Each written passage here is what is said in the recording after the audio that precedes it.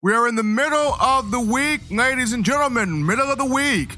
Alabama, Texas A&M this weekend, Saturday, 2:30 p.m. Central Time, kickoff live from CBS via College Station, Texas, Cal Field, Crimson Tide, and those Aggies. You are back, locked and loaded from the break, hottest form, best form of Alabama football news, notes, and information you are going to find. This being, in my own words, the podcast, yours truly, Stephen Smith of Touchdown Alabama Magazine. Got a great segment planned for you guys today. But before we get into it, I gotta say this right here. If you are enjoying the content being brought to you by TDA in terms of Alabama football, be sure to give a like on our YouTube channel to every show, like the shows, so that we can continue, bringing you the best and cutting-edge content in terms of your Crimson Tide. The show, as always, being powered, sponsored each time by my good friends at WhitwillSports.com, that being Title Towel, the rally towel with benefits for the avid Alabama sports fan. It's only $9.99, and it lasts a lifetime. So as always, people, you twirl, wave that title towel in the air like you just don't care, showing the support for your favorite football program, going to WhitwillSports.com and getting you a couple of those towels today. Got two special guests joining the hotline on this segment of shows. We'll start off with my good man, Mark Passwaters, who covers the Aggies for AggieYale.com, part of the Rivals Network. If not for that, we will jump into it with my man, Justin Smith, the lead scouting and recruiting analyst for Touchdown Alabama Magazine, as it's a big week coming up in recruiting for the Tide. But we open up the phone lines right now with Mark Passwaters of AggieYale.com, part of the Rivals Network. My man, it's been a long time, but it's great to have you back on. Thanks, sir. Appreciate it. We got Mark Passwaters on here from AggieYale.com, part of the Rivals Network. Now, Mark, this is a huge game this weekend between Alabama and Texas A&M, 2:30 p.m. kickoff, as I mentioned. And, this was one of the games that a lot of the talking heads preseason had circled to be a game where if Alabama was to drop a game, this would be that one, just due to the growth that Kellen Mond made at quarterback this past season, throwing the football, the first year of Jimbo Fisher, and how close the team was to beating Clemson, and how it took LSU down to 7 overtimes and won that matchup. But thus far, 3-2 on the year, not meeting the expectations that it had coming into the season. What is the pulse like at Kyle Field coming into this matchup with Alabama?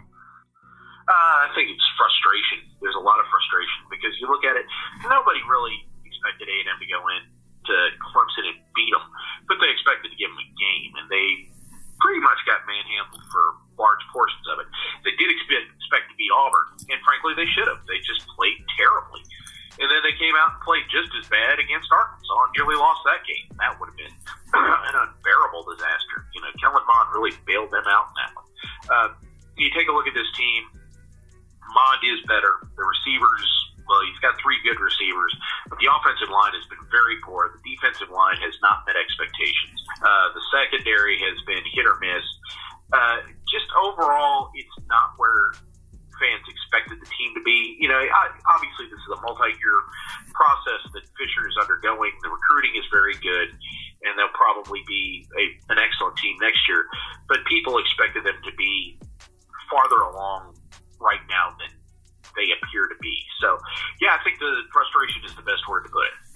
As of right now, Mark, and we are joined live via the phone lines here with Mark Passwaters of AggieYale.com, part of the Rivals Network, talking Alabama, Texas A&M. If you're just tuning into the show here, the run game for the Aggies, not quite where it needs to be at, aside from Kellen Mond, especially when you're coming up in a matchup against an Alabama team that probably is not suffocating teams the way it once did. Still a pretty solid defense nonetheless, but a group that's allowing over 100 yards per game on the ground.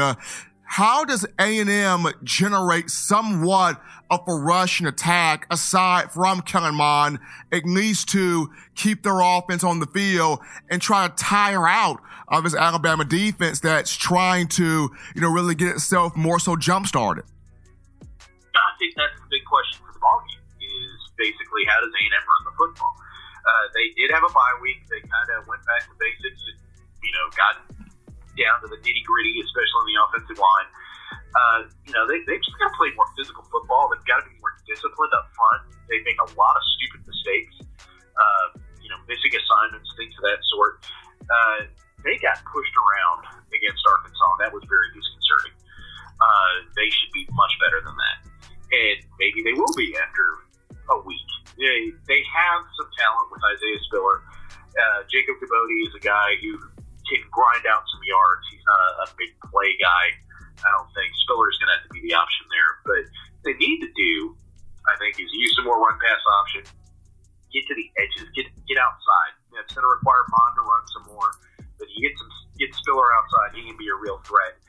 And, some misdirections. So they used some of that a little against Arkansas, and it was effective. I think they need to do it some more. But basically what it comes down to is they just really got to gut up, get in there in the middle, and, make a hole or two. And that's something that they have yet to do. And I think that is probably the biggest single source of frustration the fans have. Now, this week, Mark, in practice, I saw a lot of, in terms of Alabama, a lot of guys wearing number 2, I guess, emulating Jamon Osborne and his ability to make plays on the perimeter. Nick Saban wanted a lot more of that breaking down, wrapping up, tackling, not allowing a lot of the yards after catch, not allowing some of these guys that the Aggies have to break containment. But my question to you is, what makes Jamon Osborne so electric, so good once he's on the outside in one-on-one situations in space? What makes him so tough to bring down? He's big. He's physical. You're talking about a guy who's 6'4", 215, has very good hands. They've gotten better as the season has gone on. He's becoming the guy that A&M thought they were getting a couple of years ago. He's averaging 13 yards a catch, or 14 yards a catch. He's lost a little weight. Last year, he's a little bit too heavy. This year, he's got his explosiveness back. He's got good hands. Like I said, he's Mond's primary target on third down. So he's a big guy that Alabama's going to be watching for. I think they probably ought to be watching for 1 and 17 as well. Courtney Davis is another big receiver. He's the speed guy. And then 17 is Anais Smith, who's a true freshman. And this kid is electric. He makes people miss in space. He can really make some plays. Kind of reminds you a little bit of Percy Harvin. He's gotten progressively more opportunities to play as the season has gone on. So those are probably the 3 guys. But of the 3, Osmond has been target 1. He's the biggest. He's the strongest. And so far this year, he's been the best. Couple more questions here, Mark, as we are joined live via the phone lines. Touchdown Alabama magazines, in my own words, with my man Mark Passwaters of AggieYale.com. Be sure to check him out. AggieYale.com, part of the Rivals Network, does a great job covering Texas A&M. And defensively, Mark, Justin Madubuike, the main guy on the defensive front at nose tackle, got to have a big game from him, especially on a defense that only has 8 sacks thus far this season. You thought you would have more with Mike Elko running that side of the football, but what do you want to see from this A&M defense? Who are the guys that you are targeting that need to have a game to where they can rattle Tua Tagovailoa, they can exploit him a little bit, they can get this offense uncomfortable?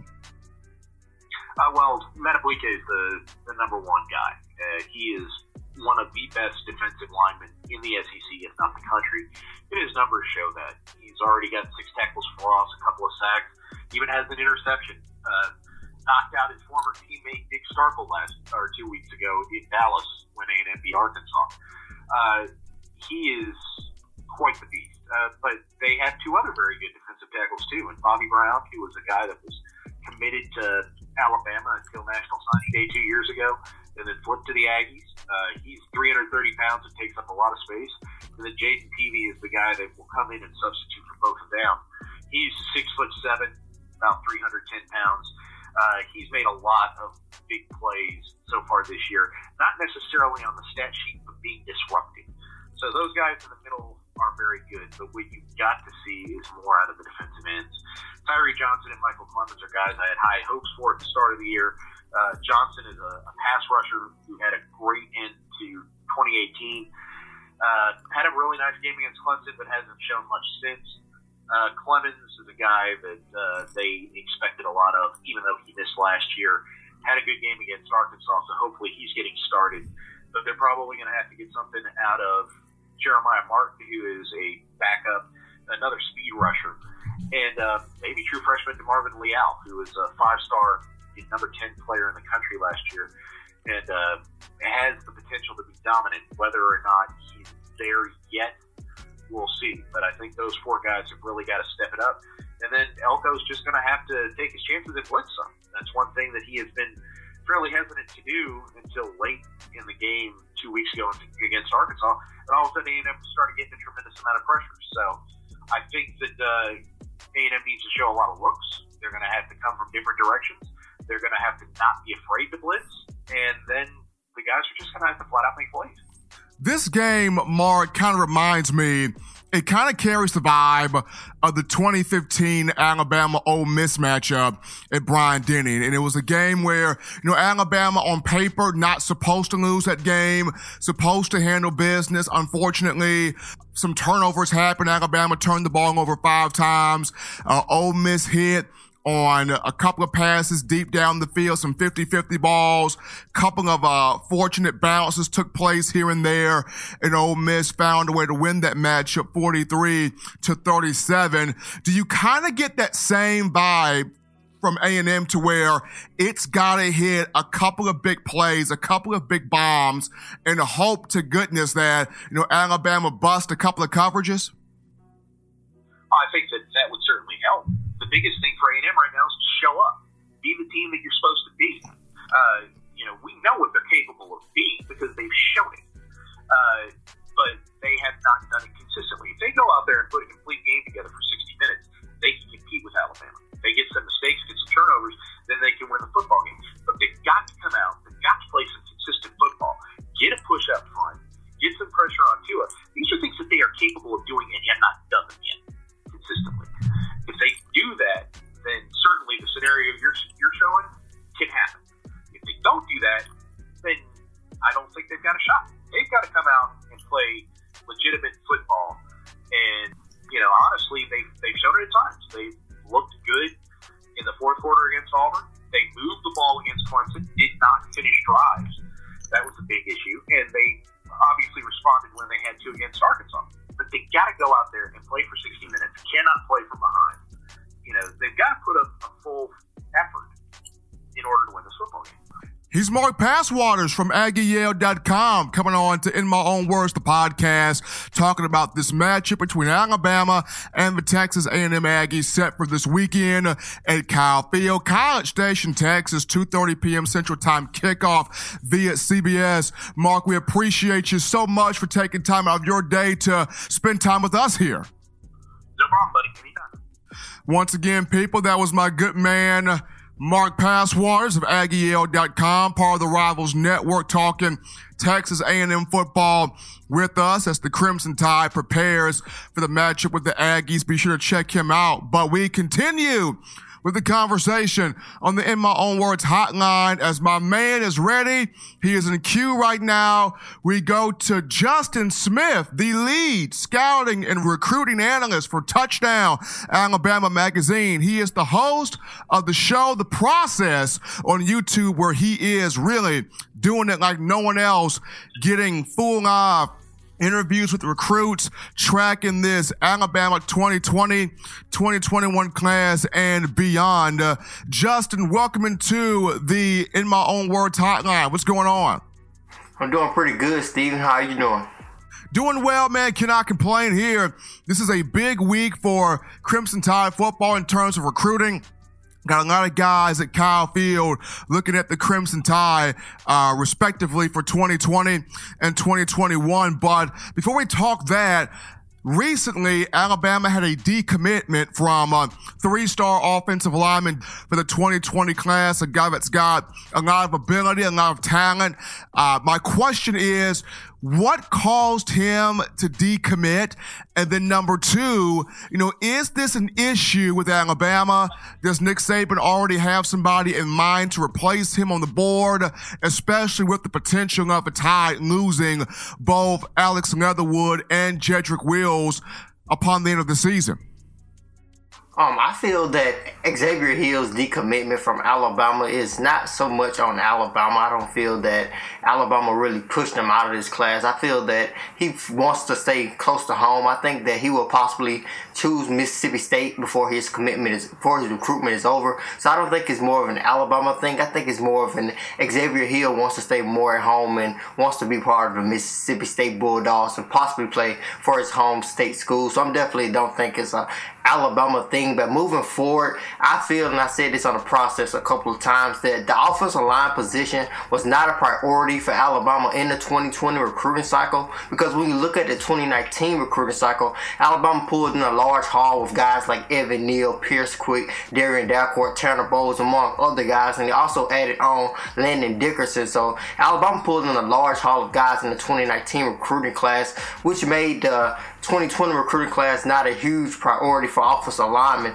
And also when you look at the fact Alabama does lose possibly 2 offensive linemen at the end of the season, but that doesn't mean that Alabama wants to just bring in a large amount of guys in the 2020 recruiting class. With Xavier Hill's decommitment, they still have commitments from Seth McLaughlin and Damian George. So Alabama does still have commitments from 2 offensive linemen, but they may not be possibly done with the offensive lineman group when you look at the fact that a 6'7", 310-pound offensive lineman out of Mobile, Alabama is still considering the Tide, and Alabama is picking up their push for him at the moment. So I definitely think Alabama may not be done with the offensive line group, but it wouldn't surprise me if they went other ways and filled their 2020 recruiting class with other guys.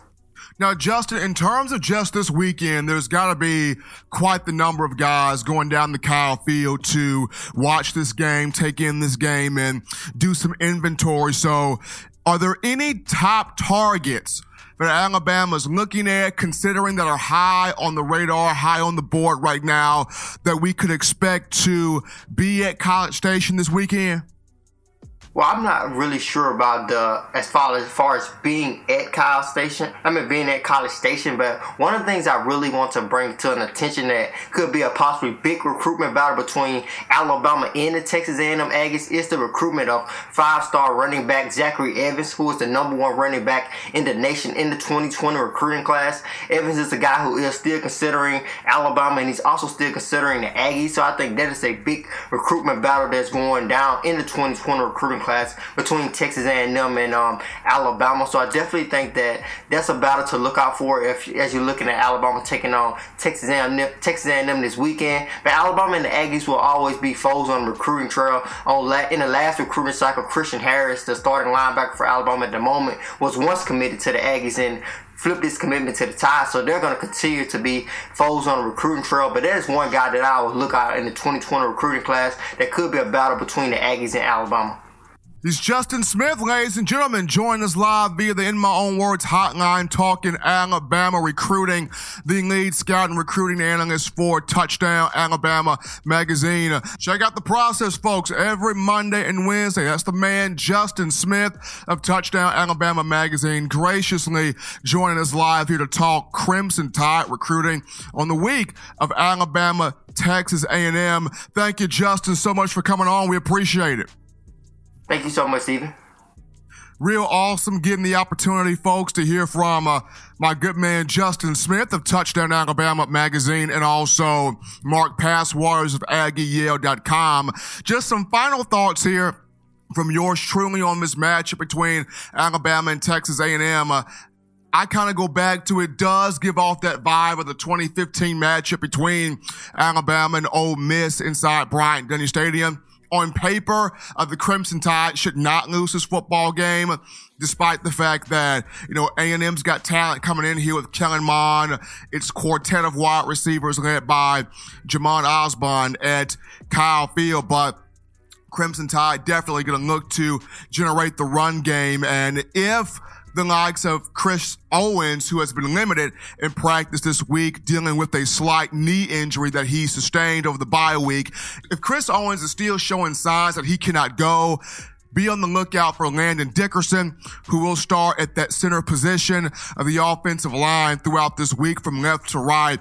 Has looked like Alex Leatherwood at left tackle, left guard Evan Neal, Landon Dickerson at center, right guard Deontay Brown, and right tackle Jedrick Will. So should be a very interesting matchup this weekend between Alabama and Texas A&M from College Station. If the Crimson Tide's defense goes out here, plays in dominant fashion, able to stop the run, able to contain Kellen Mond, not allowing him to break and contain the pocket, and also show that perimeter tackling in the secondary on these big-time wide receivers. And along with that, if Alabama's offensive line with this group goes down, lays down the law, creates the balance in the run and pass game, I don't think Alabama should have a problem in this matchup with the Aggies. Well, folks, that's going to take us to our final break here on In My Own Words, the podcast, Touchdown Alabama Magazine. As always, you download the Touchdown Alabama Magazine app. Do that right now. Do that today. You can get this via the iPhone App Store if you're rocking Team Apple, Google Play Store if you've got the Android phone. Podcast options is always available for you at the bottom of the screen. Check those out. You can also subscribe to tdalabamamag.com to stay in the know, and Touchdown Alabama Magazine on YouTube. Joining the site that's got over 1 million video views and over 5,000 subscribers strong, thanks to you, the fans. Upon our return, we will recap the matchup between Tide and Aggies. Don't go anywhere, folks. You're listening to In My Own Words.